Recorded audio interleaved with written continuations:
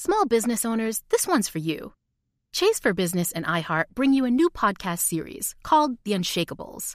This one-of-a-kind series will shine the spotlight on small business owners like you, who faced a do-or-die moment that ultimately made their business what it is today. Learn more at chase.com/business/podcast. Chase, make more of what's yours. Chase mobile app is available for select mobile devices. Message and data rates may apply. J.P. Morgan Chase Bank, N.A. member FDIC. Copyright 2024, J.P. Morgan Chase & Co. eBay Motors is here for the ride. Your elbow grease, fresh installs, and a whole lot of love transformed 100,000 miles and a body full of rust into a drive entirely its own.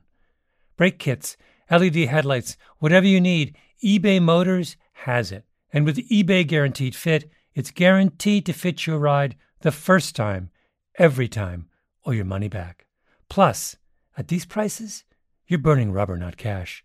Keep your ride or die alive at ebaymotors.com. Eligible items only.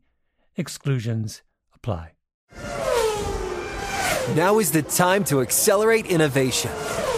T-Mobile for Business is powering Formula One Las Vegas Grand Prix operations and epic fan experiences with secure, reliable 5G connectivity. Because an event this big and this fast deserves a network that can set the pace. See what our 5G advanced network solutions can do for your business at T-Mobile.com/now. View 5G device coverage and access details at T-Mobile.com.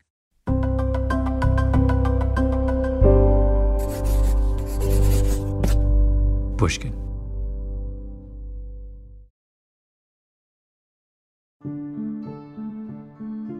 Hello, Revisionist history fans. Malcolm Gladwell here.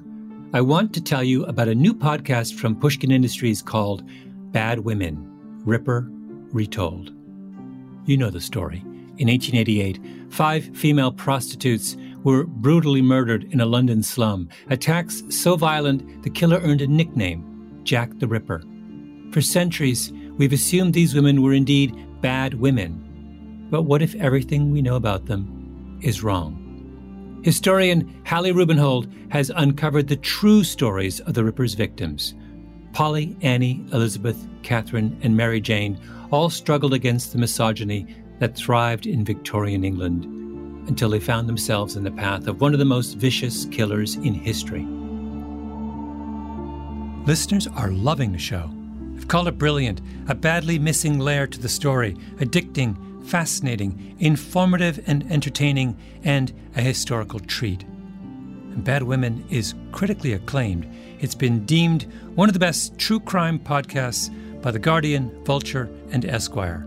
Vulture said Hallie takes aim at her critics in her first episode and continues throughout to satisfyingly skewer ripperologists, especially one former officer who seems to think the murder victims at the heart of the case must have done something to warrant their gutting one way or another. If you haven't listened to Bad Women yet, I don't know what you're waiting for. I'm going to share a preview now that will get you totally hooked. You can binge the entire season on all your holiday travels and staycations. Just search for Bad Women wherever you get your podcasts. It's a warm September evening. The sky has darkened and a moon has risen over the flat, oily river. Hundreds of day trippers and pleasure seekers are aboard the Princess Alice as she steams through London. Music, singing, and the excited shouts of children give the so-called moonlight cruise a holiday feel. No one notices that the craft is moving directly into the course of a great iron-hulled freighter. The Princess Alice ploughs on, her paddle wheels biting into the rank, sewage-polluted waters of the Thames. What unfolds over the next few terrible minutes will be a tragedy for the city, but an opportunity for Elizabeth Stride. It may be the first time she has benefited from the misfortune of others, but it will not be the last before she meets her murderer on the streets of Whitechapel. I'm Hallie Rubenhold. You're listening to Bad Women, The Ripper Retold, a series about the real lives of the women killed by Jack the Ripper and how we got their stories so wrong. One side money plenty, and friends too by the score. Then fortune smiled upon me, and no one passed my door. Now I'm poor and lonely, and not worth half a crown. No one seems to know me, I'm completely broken down.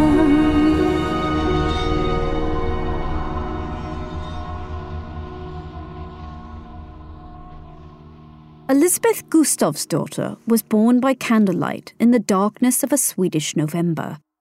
Her father tended the land in rural Torslanda, cultivating fields of grain, flax and potatoes. He also owned a barn, several cows, pigs, chickens and a horse. The family was more prosperous than many in the area, and Elisabeth grew up in a sturdy clapboard farmhouse. As a farmer's daughter in the 1840s, she would have been initiated into the routine of agricultural life as soon as she was steady enough on her feet to carry pails and gather eggs. When she grew older, she would have assisted with milking, tending the chickens and pigs, making butter, and even distilling aquavit, the alcoholic liquor traditionally offered at mealtimes in Swedish households. Elisabeth's local community was small and conservative. She was raised a Lutheran, and prayer would have punctuated her days, upon waking, before meals, and before bed, asking the Lord to shepherd his flock safely through the long night.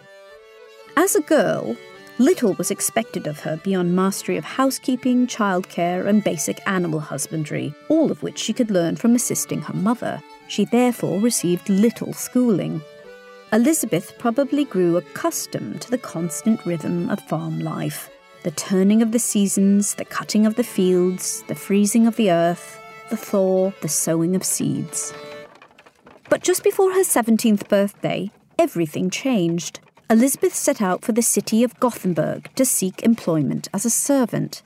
In Sweden, as in other European countries, it was traditional for young women to gain experience of domestic life beyond the confines of their homes and communities. This was seen as a kind of apprenticeship before they eventually assumed command of their own households.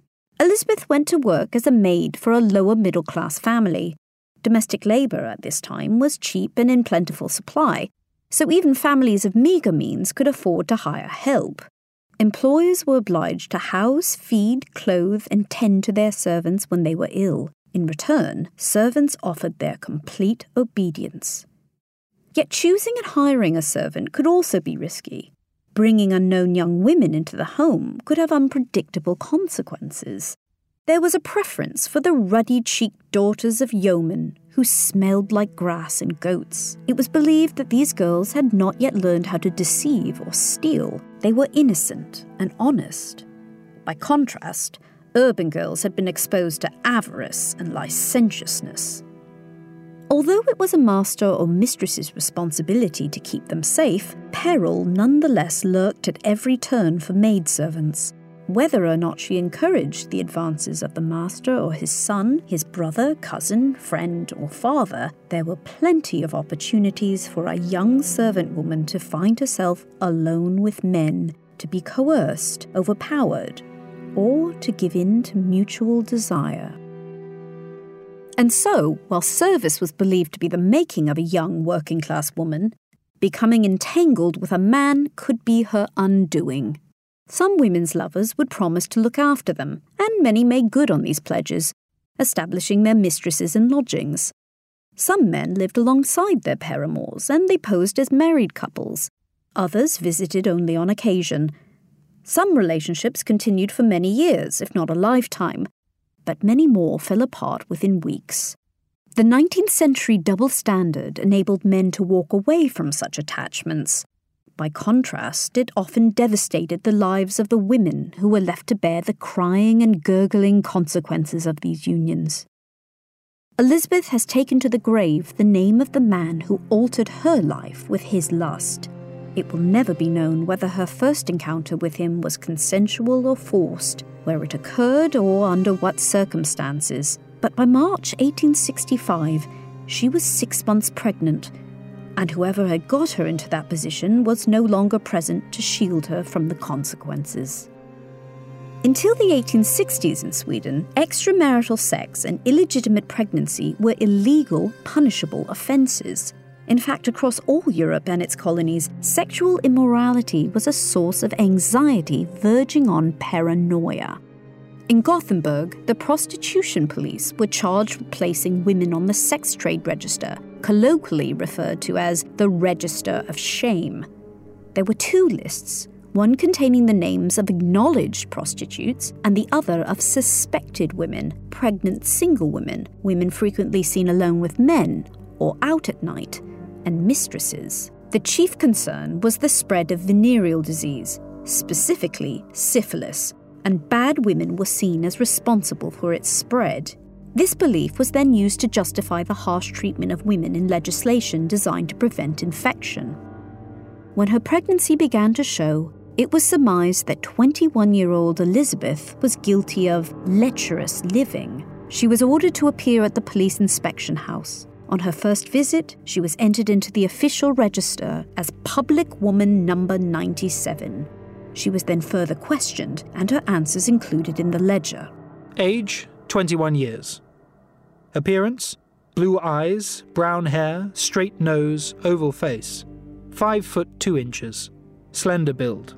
I surmise that this woman has not been living a life of gluttony.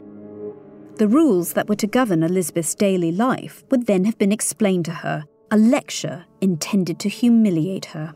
You will attend the inspection house twice a week on Tuesdays and Fridays, or face arrest and a fine, or 3 nights in prison on rations of bread and water. You will not be permitted outdoors after 11 at night.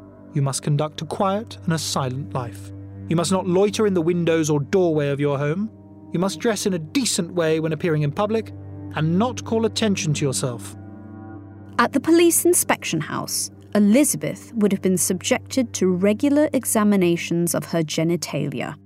This routine was designed as much to chasten the city's public women as to screen them against the dreaded syphilis. Syphilis is transmitted primarily through sexual intercourse, and it has 3 key stages in its acquired form: primary, secondary, and tertiary. Anne Hanley is a lecturer in the history of science and medicine at Birkbeck, University of London. The primary stage is characterised by the presence of a soft sore or a canker at the site of infection. So in most cases, this would have been on a person's genitals. And this sore could appear, a couple of weeks to several months after infection, and it would last for a short period of time and then disappear. And when it disappeared, the patient moved into a period of disease latency. The secondary stage could occur anywhere from several months to several years later. Patients would experience flu-like symptoms, a fever, swollen glands, a sore throat, and then the eruption of a rash, as well as wart-like growths and lesions on their genitals. Eventually, it would attack the person's central nervous system. Sufferers might experience behavioural changes, including paranoia and mood swings, deterioration of the spinal cord and seizures. There were other visible symptoms as well. The soft tissue in a person's face begins to break down, this type of necrotic deterioration, where a person's nose disintegrates, essentially, as does their soft palate and parts of their frontal lobe. Syphilis affected fertility too, and could be passed on to a fetus before birth, so-called congenital syphilis. In the days before antibiotics, this was a terrible disease. So as to avoid giving offence to Gothenburg's respectable citizens, all suspected and known public women were required to enter the police inspection house through a concealed rear passage. Get in line. Once inside, they had to strip naked and form a line. Right, stop talking. Sometimes, if the wait was a long one, they were ordered to stand in the outdoor courtyard, shivering in the cold as the uniformed officers stood over them. For a young woman who had been raised in a religious community, the indignity of the experience would have been shocking. However, As Elizabeth was pregnant with an illegitimate child, she may well, like so many women of her era, have internalized her punishment as a justifiable one.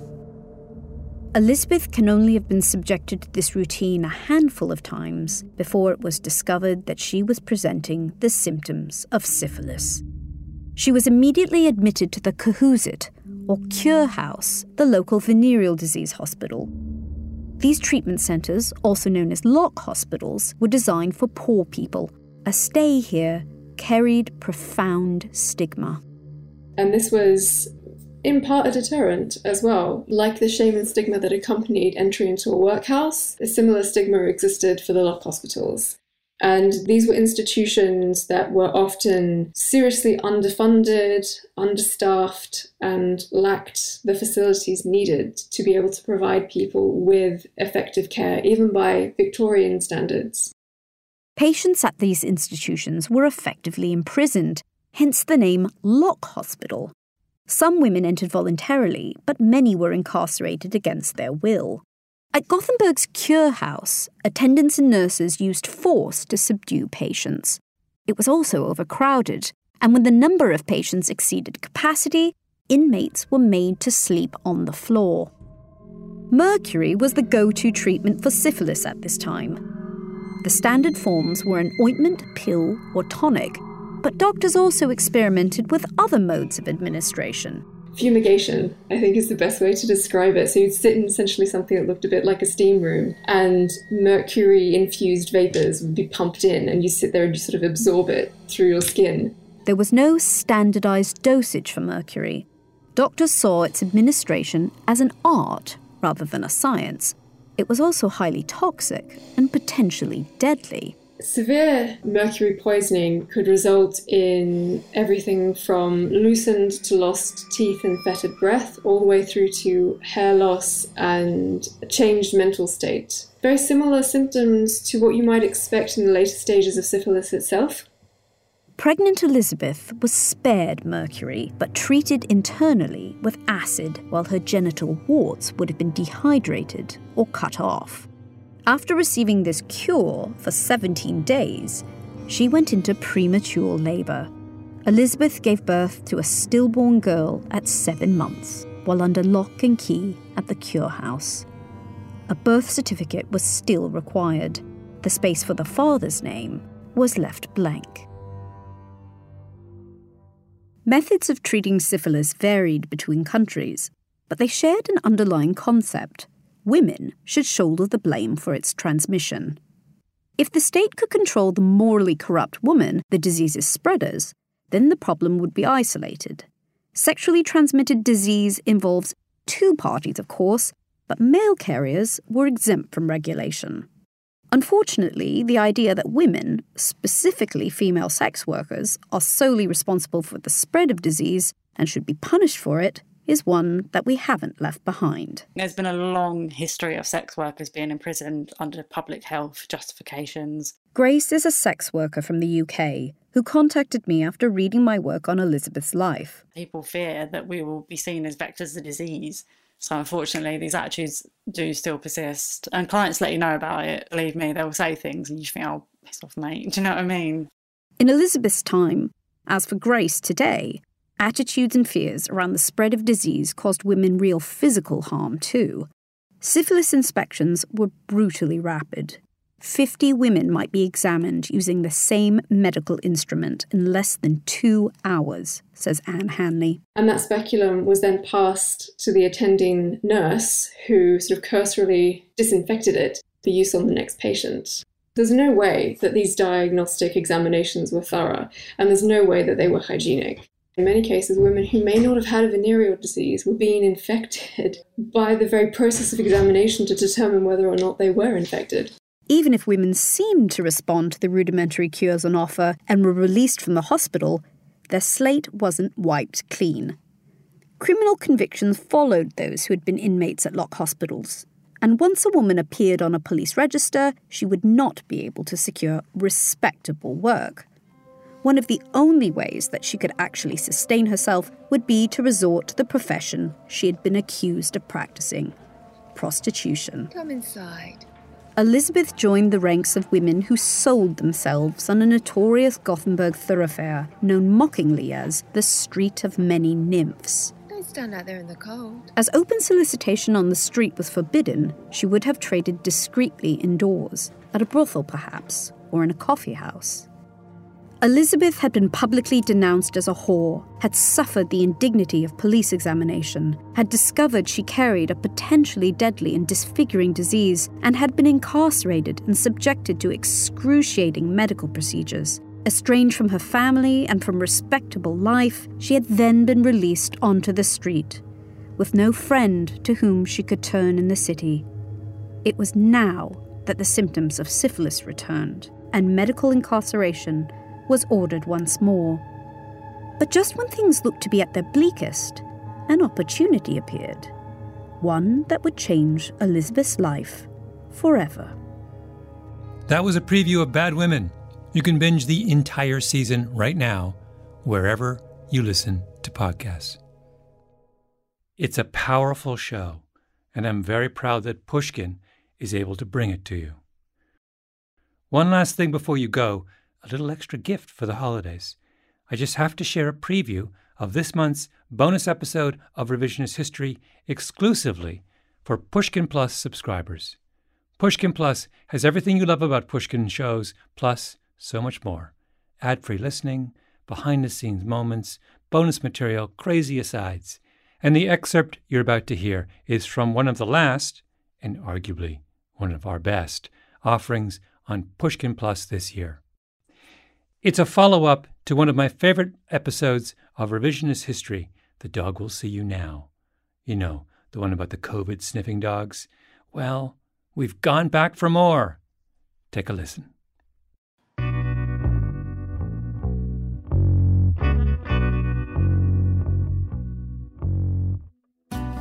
A lot has happened at Biodetection Canine since we went to visit them. For one, the company was recently acquired by another company called Protection One Canine. That company specializes in security dogs. Now they're all part of the same doggy industrial complex. But something else happened. Some of the dogs became roadies. Have you heard of Eric Church, the country music star who has lyrics like,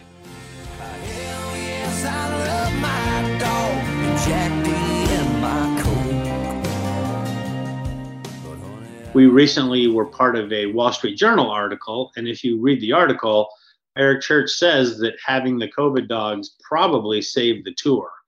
But that all came about because, someone within Eric Church's camp was a Revisionist History fan and heard the podcast. That's Biodetection Canine President Jerry Johnson. You heard him. Revisionist History, this very podcast, is the connector between country music and canines. The dogs are now backstage COVID sniffers, and not just for Eric Church. They're touring with bands including the Black Keys and Metallica, heavy metal canines. To work with these bands, the lucky dogs and their handlers travel on the road with the crew. How's everybody doing today? Does anybody here mind if I run the COVID dog over them real quick? I'm just going to need you to stand in a single file line and just go ahead and relax your arms down to your side, and the dog will target the left hand. Search. Good.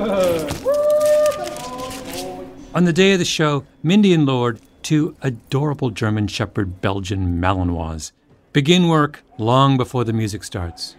So typically, the dogs will show up, depending on the first call, anywhere from 5:30 to 6:30 in the morning. And the first people on scene are usually the recording artist people. So they'll come in different shifts, depending on what their jobs are. So they'll come in groups of anywhere from 3 to 10. The dogs are pre-positioned at the entrance, and everybody comes in. Search. They stand in a single file line facing the dog teams about 6 feet apart. Everybody's kind of socially distanced. And then what we have them do is they stand facing the dog, nothing in their left hand, and the dog comes down and sniffs their left hand. Takes about a second per person. And then, when they're done, then they go about and do their work. The dogs, I think, are probably the most popular, I almost call them people, the most popular individuals on the show. Come here, babies. Oh, when people arrive, they can't wait to, they automatically go to where they need to stand so they can get sniffed. Oh, those are good. That is so cute. You are such a sweet girl. Oh my goodness, I love you. What smart baby. So smart. It's a great environment. That is so crazy. If you like what you heard, you can hear the rest by subscribing to Pushkin Plus on the Revisionist History show page in Apple Podcasts or at pushkin.fm/plus. It's only $4.99 a month. It's a cup of coffee.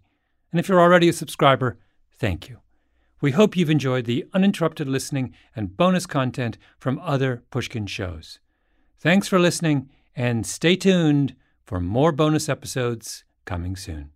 Infiniti presents a new chapter in luxury, the premiere of the all-new 2025 Infiniti QX80, live March 20th from the Edge at Hudson Yards in New York City, featuring a performance by John Batiste. The all-new 2025 Infiniti QX80 is an SUV designed to help every passenger feel just right.